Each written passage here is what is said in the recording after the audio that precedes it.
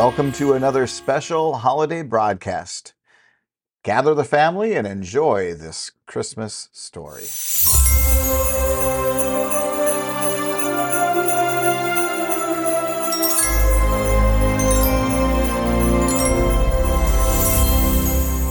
The Fir Tree Cousins by Lucretia D. Clapp.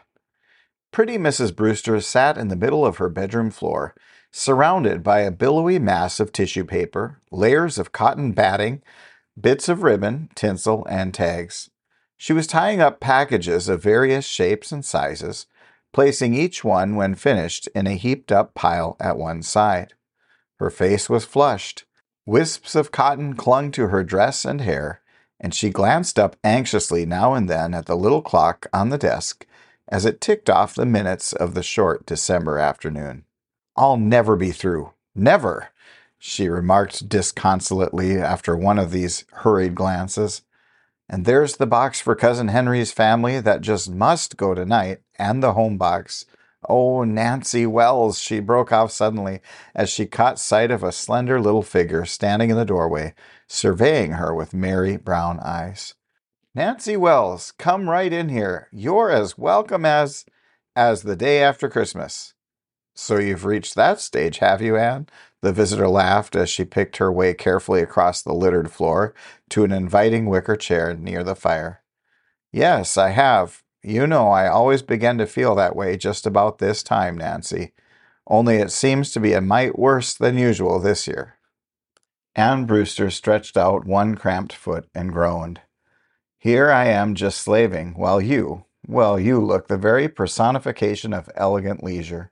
I suspect every single one of those 49 presents on your regular list is wrapped, and tied, and labeled, and mailed too, if mailed it has to be.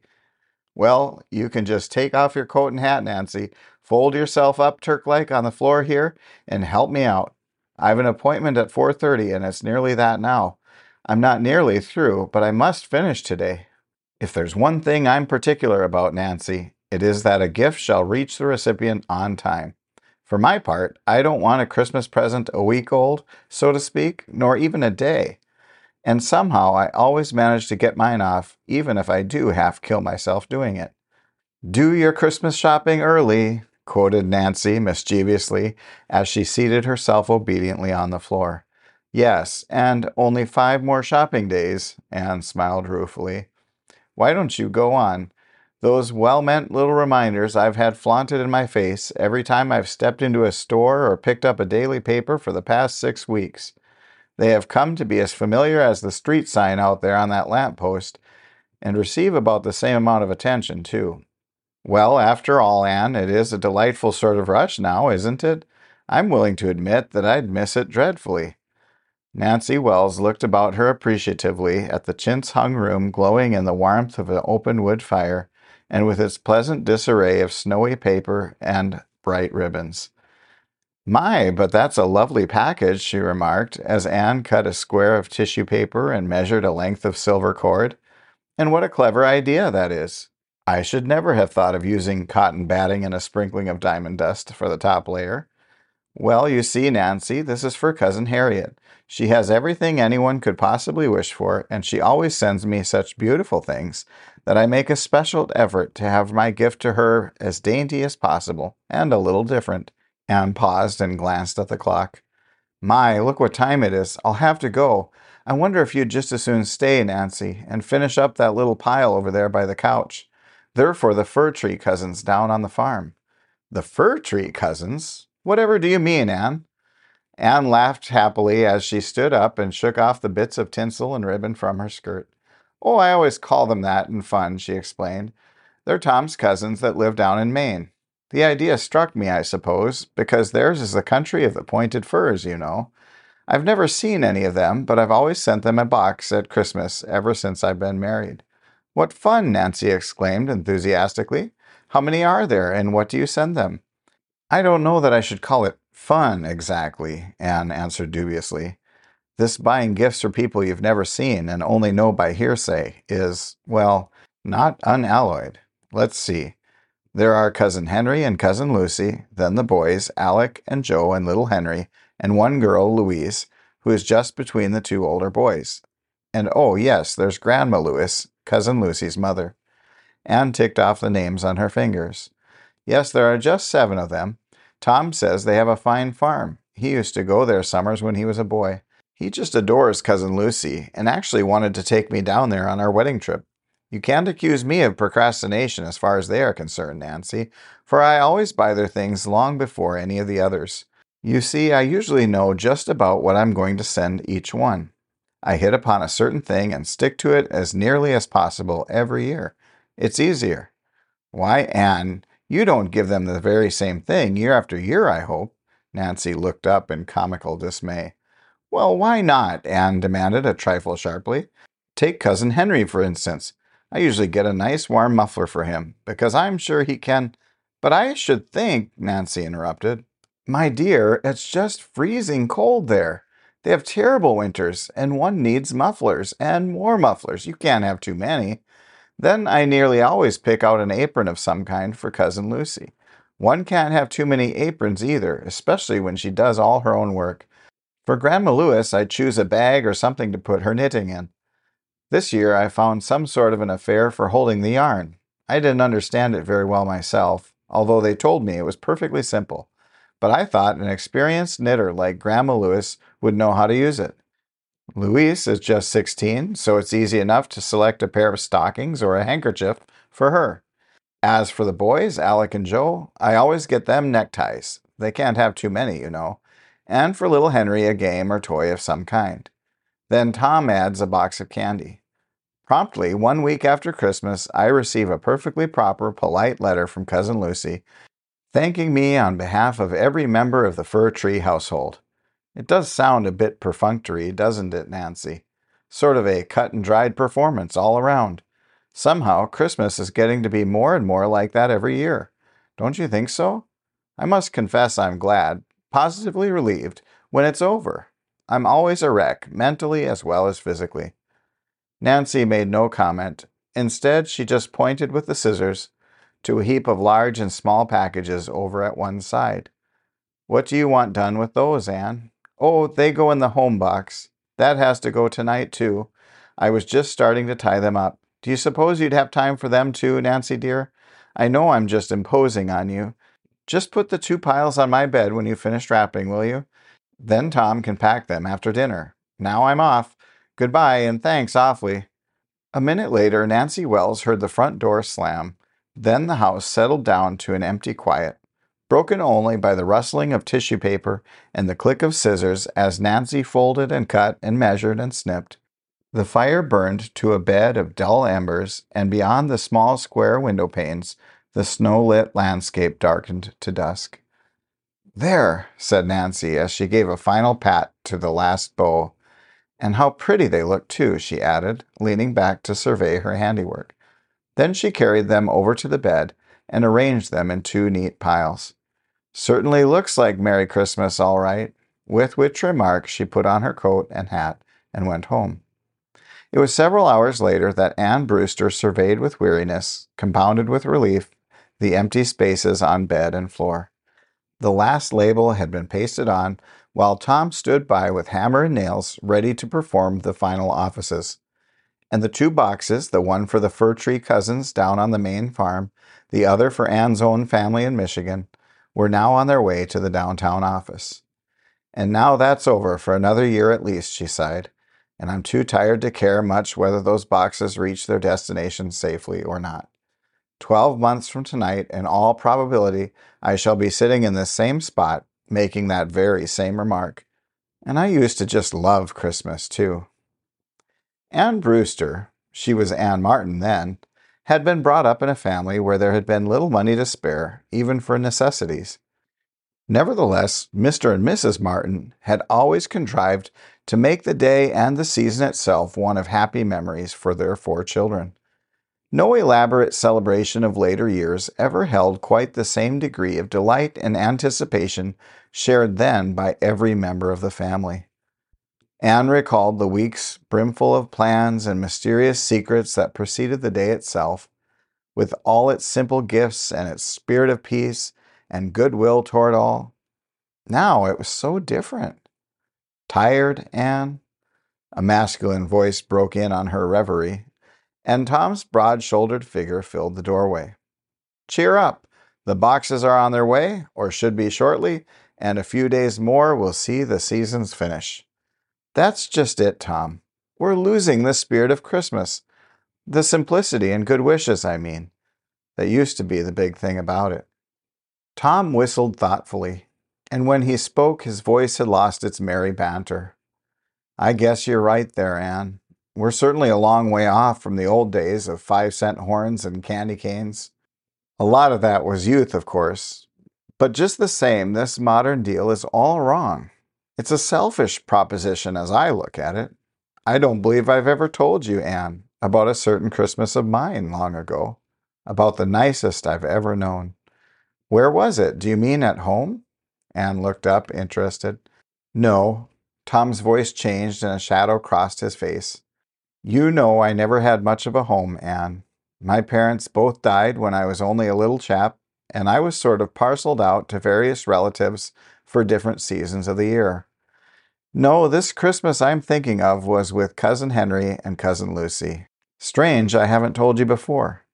I knew you spent your summers there, Anne answered a little curiously, but I've never heard of your being there for Christmas. Well, I was, and I've never forgotten it. It was my first glimpse of what a real homey Christmas can be. The tree was just a homemade affair, that is, the trimmings. We cut the tree ourselves, a beautiful slender fir, and hauled it down on a sled from the hill back of the house. We popped corn and made wreaths, strung cranberries and cut stars out of colored paper, and I tell you that tree was pretty. It wasn't glittering with ornaments and blazing with candles or electric lights. Did you have presents? Asked Anne. Yes, I remember Cousin Henry gave me a pair of homemade snowshoes. Grandma Lewis had knit some red mittens for me, and Cousin Lucy a cap to match. I was the happiest boy in the state of Maine. Tom paused a moment. But somehow, Anne, what I remember most was the spirit of the day itself. Cousin Lucy had worked hard, I know, and in the evening had a lot of neighbors in, but she was the life of the crowd. Anne, I'd like you to meet and really know Cousin Lucy. I wish she'd ask us to visit them sometime. Somehow I never supposed, Anne began hesitatingly. Supposed what? Tom asked. Well, I guess I never gave your Fir Tree Cousins much thought, Tom. I didn't think you cared particularly. You've never talked much about them, nor made any effort to... Yes, I know, Tom broke in. And more's the shame to me, too. It's curious sometimes that no matter how much you may think of people, you just sort of drift apart. But you'd better get to bed now, Anne. You look tired to death. The Thomas Brewsters faced each other across the breakfast table the morning after New Year's. There was a pile of letters beside Anne's plate. I know exactly what's in every one of these missives, she sighed. Tom smiled as he opened his morning paper. There was a silence for several minutes while Anne slowly sliced the seals one by one. She picked up a square white envelope that bore her father's well-known handwriting, and a minute later a sudden exclamation made Tom look up. Why, Tom Brewster! Anne's eyes glanced down the single page, then she began to read aloud.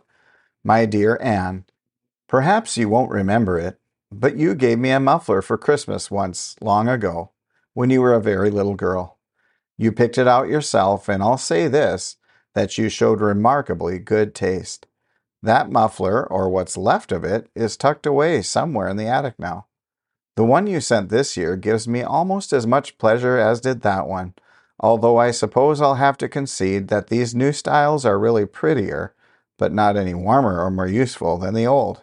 Your mother thinks they must be coming back into favor again, but I don't care whether they are or not. They're warm and they help keep a clean color clean. For my part, I'm glad we're getting away from the showy Christmases of the last few years and down to a simpler, saner giving and receiving. Lots of love and thanks to you and Tom, Father. Anne drew forth a small folded sheet that had been tucked inside the other one. It read, Dear Anne, I'm just going to add a line to put in with your father's, for we have a house full of company and there's no time for a real letter. Your box this year, although something of a surprise, was nonetheless welcome. I have thought for several years that we ought all of us to give simpler gifts. A remembrance, no matter how small, if carefully and thoughtfully chosen to meet the need or desire of the recipient, carries with it more of the real Christmas spirit than the costliest gift or one chosen at random. I don't know when I've had an apron given me before. I began to think they had gone out of fashion. I put yours right on, and your father said it made him think of when you children were little. The boys will write you themselves, but I'll just say that Ned and Harold both remarked that they were glad you sent them neckties. You know, we've always tried to think up something different, with the result that both are rather low on that article. We've had lots of fun with Hugh's game. He confided to me that he's been hoping somebody would give him one. So you see, Anne dear, we are all pleased with our things and send you our grateful thanks. Love to you both from Mother. P.S. I was afraid my letter telling you of Aunt Cordelia's arrival had not reached you in time, but I need not have worried. She was much taken with that case for holding her yarn. She had had one and lost it, and Katie was real pleased with that pretty handkerchief. With a hand that trembled a little and with burning cheeks, Anne drew forth the last letter in the pile. It was postmarked Maine and contained 2 plain-lined sheets, tablet size. This is from Cousin Lucy, Anne began, a strange little note creeping into her voice. My dear Anne, when we opened your box on Christmas morning, I thought I had never seen anything so attractive. Seals and ribbons and greetings may not seem so much, perhaps, to you city people, but for us isolated ones, they add a great deal to our enjoyment and appreciation. Your gifts fulfilled certain long-felt desires, 1 or 2 of which I suspect are older than you are, Anne. Perhaps you cannot understand the joy of receiving something you've always wanted, yet did not really need. I am writing with my beautiful pen before me on the table. You see, it is the first one, the first really nice pen I've ever owned. That is fulfilled desire number 1. The second is the sight of your cousin Henry enjoying a bit of leisure before the fire with his new book. I suppose Tom may have told you that once, as a young man, your cousin Henry made this very trip to the headwaters of the Peace River. So few new and worthwhile books find their way to us. Louise and the boys will write later, so I'll only say that Alec actually takes his big flashlight to bed with him. Joe is inordinately proud of that safety razor, and as for little Henry, well, his father and I both feel that we ought to thank you on our own behalf, for all our efforts to make an out-of-door lad of him seem to have failed hitherto. He is the student of the family, but the new skates lure him outside and help to strike the proper balance. Louise loves her beaded bag, as indeed what girl wouldn't? And as for Grandma Lewis, she fairly flaunts that bit of rose point.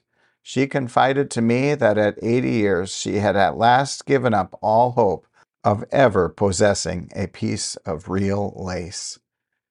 I have written a long letter, but I doubt if after all I've really succeeded in expressing even a small part of our appreciation to you and Tom for your carefully chosen gifts. To feel that a certain thing has been chosen especially for you, to fit your own individuality and particular desire, if not always need. This, it has always seemed to me, is the true spirit of Christmas. And I think you have found it, Anne.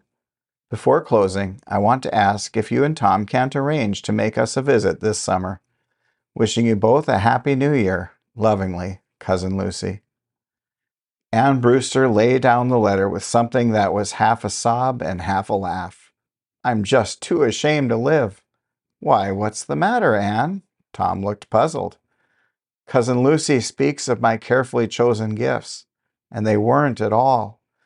They weren't even meant for any of them, you see. Anne swallowed the lump in her throat. I've always just chosen their things at random. Yes, I have, Tom. One of those Christmas obligations you spoke of the other night, to be disposed of with as little time and effort as possible. And then last week, when I was hurrying to get everything off, Nancy Wells came over and I left a ton of things for her to finish wrapping while I dashed off to the dressmaker's. And I suppose in some way I got the Fir Tree Cousins and the home pile mixed. Tom pushed back his chair from the table. Seems to me, Anne dear, that we've had the answer to our query, what's wrong with Christmas? You've sort of stumbled upon the truth this year, but... Tom stopped, whistling thoughtfully, as he drew on his overcoat. There was a misty light in Anne's eyes as she stood beside him. When will you have your vacation, Tom? August, probably.